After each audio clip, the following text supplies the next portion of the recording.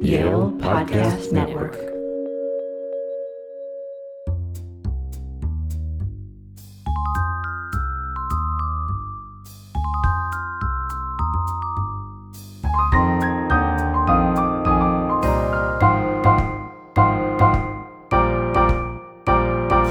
This is the Yale University Press podcast, and I'm Jessica Holohan.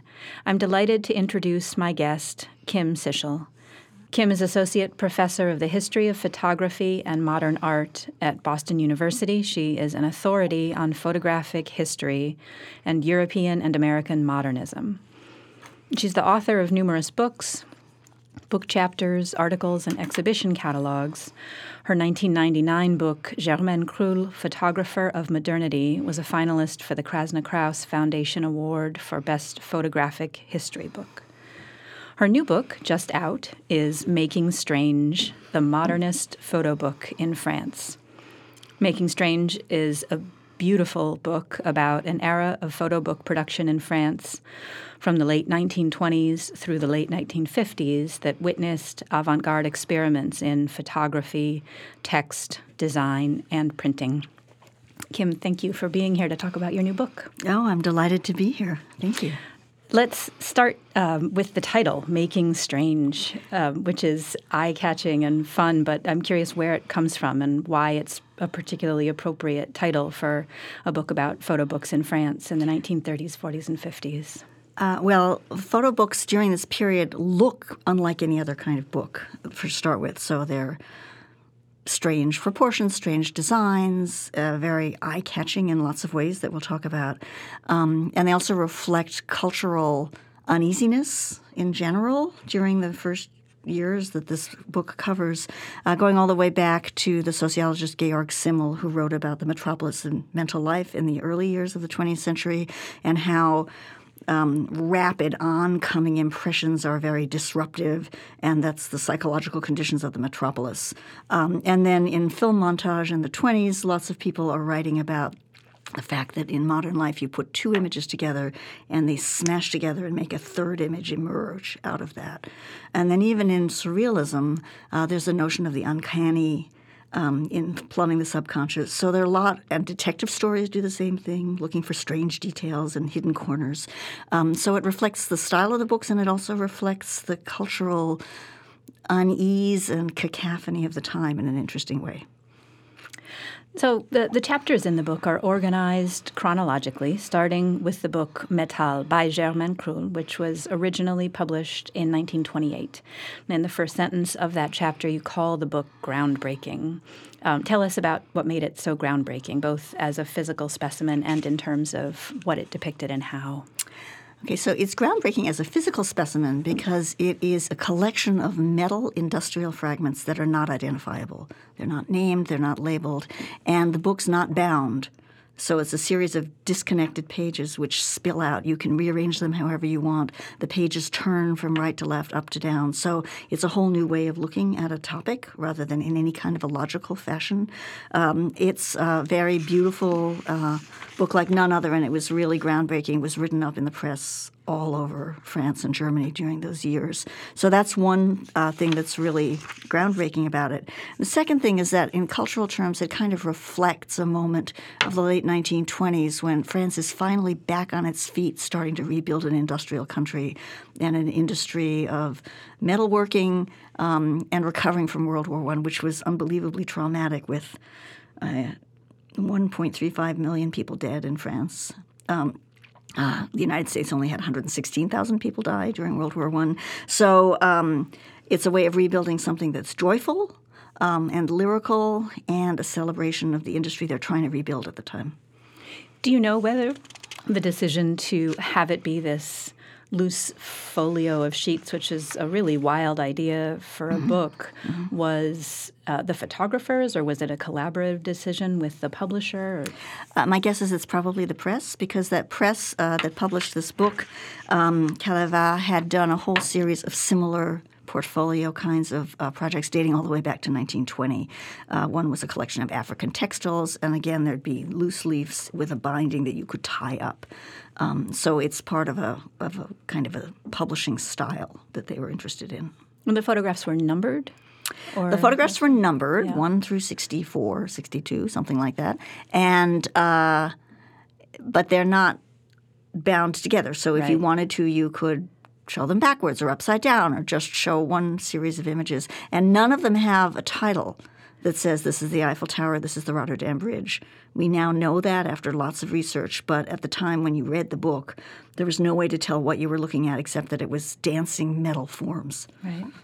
They're beautiful. They're absolutely beautiful. They are. The book moves then to a discussion of Paris de Nuit by Brassai, which was published in 1932 and which had, by the end of 1933, sold some 12,000 copies. Mm-hmm. What about that book made it resonate so strongly and sell so well? Well, I think the mid-1930s is a moment when the Depression had finally hit in France. And so that's the unease about that period is reflected in a huge fascination with detective crime fiction, and there's a big, long tradition of photography by night in Paris. You start wandering around Paris in the evening after the opera, and you end up eating onion soup in Les Halles at 4 o'clock in the morning. But Brassai managed to translate that into a very graphic, very sensuous, velvety black kind of physical language in his book. And I think people who were thinking about the Depression, thinking about detective stories, thinking about the discomfort of the Depression in France really responded to that book very strongly. Looking at the images in the book, it's easy to see how you can almost bring your own state of mind at any given point in time to interpreting the images, which can either seem sort of ominous and not quite frightening, but you feel alone in a lot of them and it's dark, or they're just quite appealing, actually, and you want to actually be strolling the cobblestones of Paris in the dark. Right. Well, the book, that particular book, is held together with a spiral binding, like a notebook today, but it was the height of fashion in the 1930s. So when you look at it, there's no white around the edges of the pages at all. The black of the cobblestones or the underside of a bridge or whatever dark thing that Brassai is trying to show you spills right off the page. So it's very appealing in a kind of a visceral way when you hold the object of the book. But the subjects themselves are the same. And, for instance, there's a picture of the Arc de Triomphe, one of the first pictures of the book, which is, the height of Western wealthy Paris. But it's shown at night. It's shown with shadows that break through cracks visually through the fabric of the stone. And then coming across past in front of the Arc de Triomphe is the vegetable train heading back to eastern working-class Paris, to Les Halles, to the vegetable market. So you have in Brassai's intersection of images his interest in sort of showing the contrasts. She'll often show the underside of a bridge, not the top side of an avenue. So he seemed to have a sympathy for the underdog and for the homeless person, the clochard. You talk about the photogravure process for printing the images. What was that exactly, and was it new to this period of time? Or it's not strictly new, but what it has in terms of design, it's a very inky process. So if you look at a photogravure book, the black actually comes off on your hands. It's so thick and velvety, and most of the most beautiful books printed in the interwar period are printed in gravure. There's a switch to offset lithography by the 50s or 60s, but these very beautiful books and the kind of velvety quality of the blacks in the ink is something that gravure does better than anything else. So it's relatively new during those periods, and most of the beautiful books used it, especially Brassai's book. Cruel's is collotype. It's a different kind of printing, but the others are gravure. And the copies that still exist that were printed then maintain that quality of yes. Yeah. Yes. If you touch those books, you get a little black on your fingers. In the chapter, you also tell a story about Paris de Nuit that involves you personally. Will you share that with us? Oh. When I was many years ago working on my dissertation and researching a number of photographers in France, I was looking for the lost negatives for Paris de Nuit. Brassai published that book in the early 1930s and never recovered his negatives. So the backs of any print that you see from the period says in Brassai's hand, The original negative of this has been stolen or has been lost. This is the only surviving print. So I was digging in the basement of a press called Flammarion, who had bought the older press, Arts et Métiers Graphiques, which had published Paris de Nuit in the first place. And in the basement I found boxes and boxes of things, including the photographs for a second book called Paris de Jour, Paris by Day, by Roger Charles, and the original prints were there, which made me hopeful that maybe there were archives somewhere. And then I learned that there was a photographer's studio in the attic, which was still acting as a photographic studio for the new press.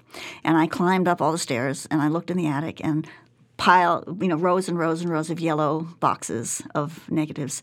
And there up on the top shelf was a little box that said Versailles, Paris de Nuit, and those were the negatives. And I was able to restore them to the photographer before he died.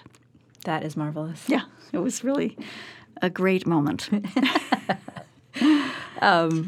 The third chapter, the third book you discuss in detail is La mort et les statues, Death and the Statues, by Pierre Gerand, which was published in 1946 after World War II, but consisted of photographs that he took during the war.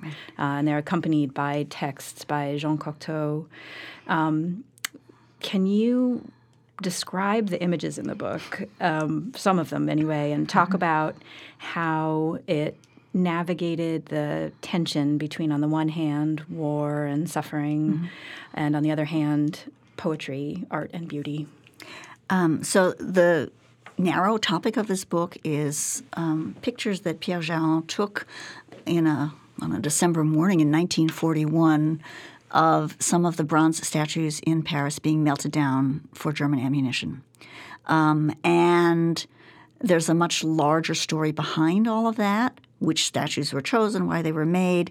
And the photographs themselves let the statues stand in for physical human death. So you see statues of public figures like Marat or Condorcet that have been pulled off of their pedestals, statues of alligators from the Place de la République that are headed for the smelter, and the marks of wear on those statues as they're being hauled off and destroyed.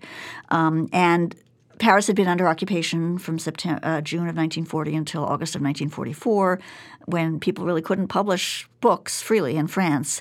And after the war ended, this book was republished, and it became a kind of a universal lament. It was not that well known at the time.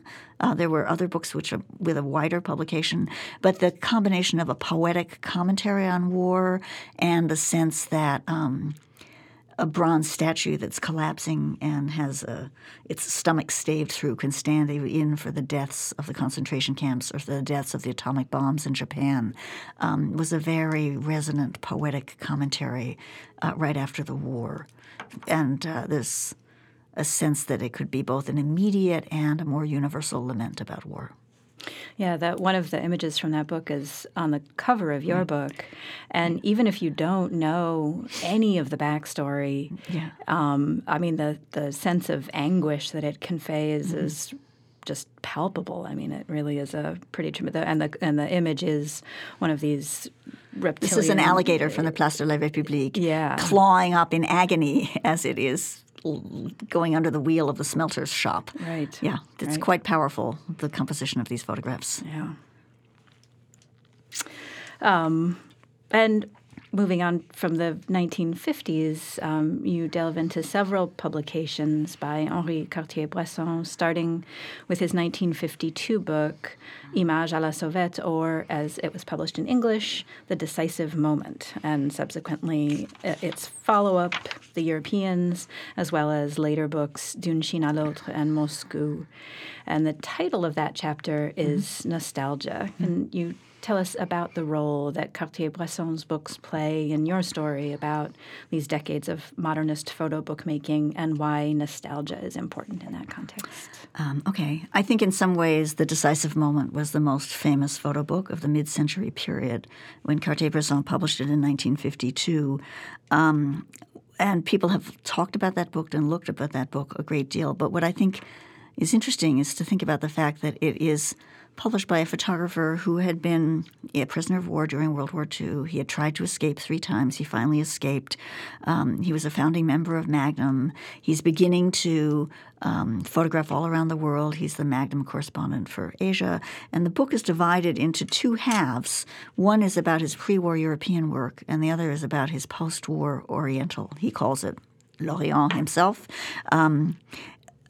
Asian work, and he's framing the European past as something very personal, very engaging, very interactive, all about the lost culture of that period, which many people in France and across Europe were trying to re-find after the end of the war. And then the second half of the book is framing the Asian countries that he photographed after World War II when he was a Magnum photographer in a very beautiful, elegant, but slightly more distancing way that makes them look as if they're safely framed within a kind of a construction. So I think that this book tries to make a kind of an argument that the way of the European way of life is hugely powerful, even if it's a memory rather than present day, and that's where the term nostalgia is coming from. Mm-hmm. Is that how it was received at the time? It's received at the time more as an important monograph by the great photographer Cartier-Bresson. So that kind of larger cultural analysis of thinking about it as a mirror of its decade is something I think we can see now a little bit more clearly. Cartier-Bresson was a very famous photographer in the 1950s, and so it was a little bit that he was seen as this major figure without – at that time critics didn't look so deeply into the larger historical meanings. Right. Well, and you know, the whole period of time, the late 20s to the late 50s, represents this golden age of photo book production in France. You write in your book that French photo books dominated the public discourse of photography from 1928 to 1958. But your book is really the first to take a careful look at a range of books that define that place and time. Why do you think that is? I've always wondered that, actually. It's really an interesting problem. I think Americans look more often at American books. So books like Robert Frank's The Americans or Walker Evans's American Photographs are much – people think about them more. And then there are groups of images that were really seminal in other countries, groups of books, German photo books. Those are a little bit better known in the United States because lots of people came from the Bauhaus who were involved with those books to the United States, to Harvard, to the Institute of Technology in Illinois, to Black Mountain College, and that became a little bit more popular. And Japanese photo books had a moment from the 1960s where they were very popular in the United States. So it's always been really interesting to me that these books are not better understood. If you talk to most major photographers from the mid-century period, they all know these books, but they might not have thought about them. So, you know, they're photographers who remember seeing Versailles Paris de Nuit or Métal. So I'm hoping to bring that period back into the forefront.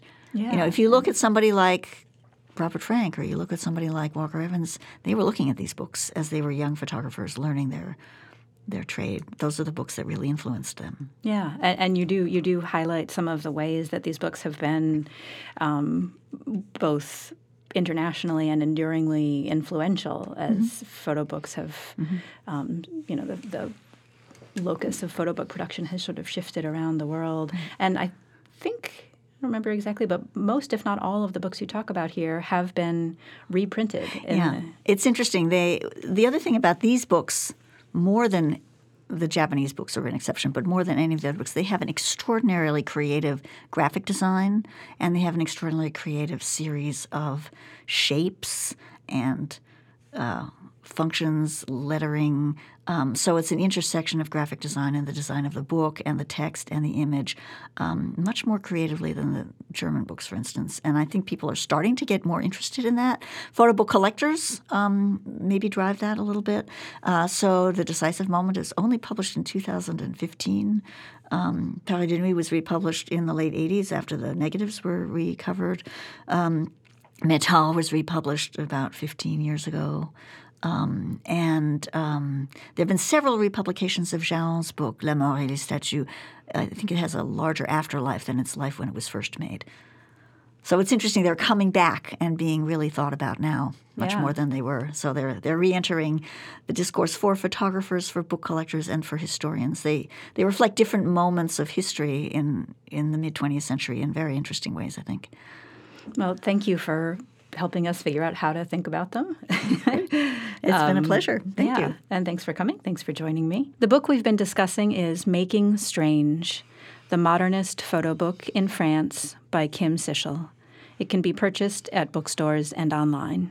Thank you for checking out this podcast. Please visit us online at yalebooks.com to keep up with the whole podcast series as well as the latest from our blog and our authors.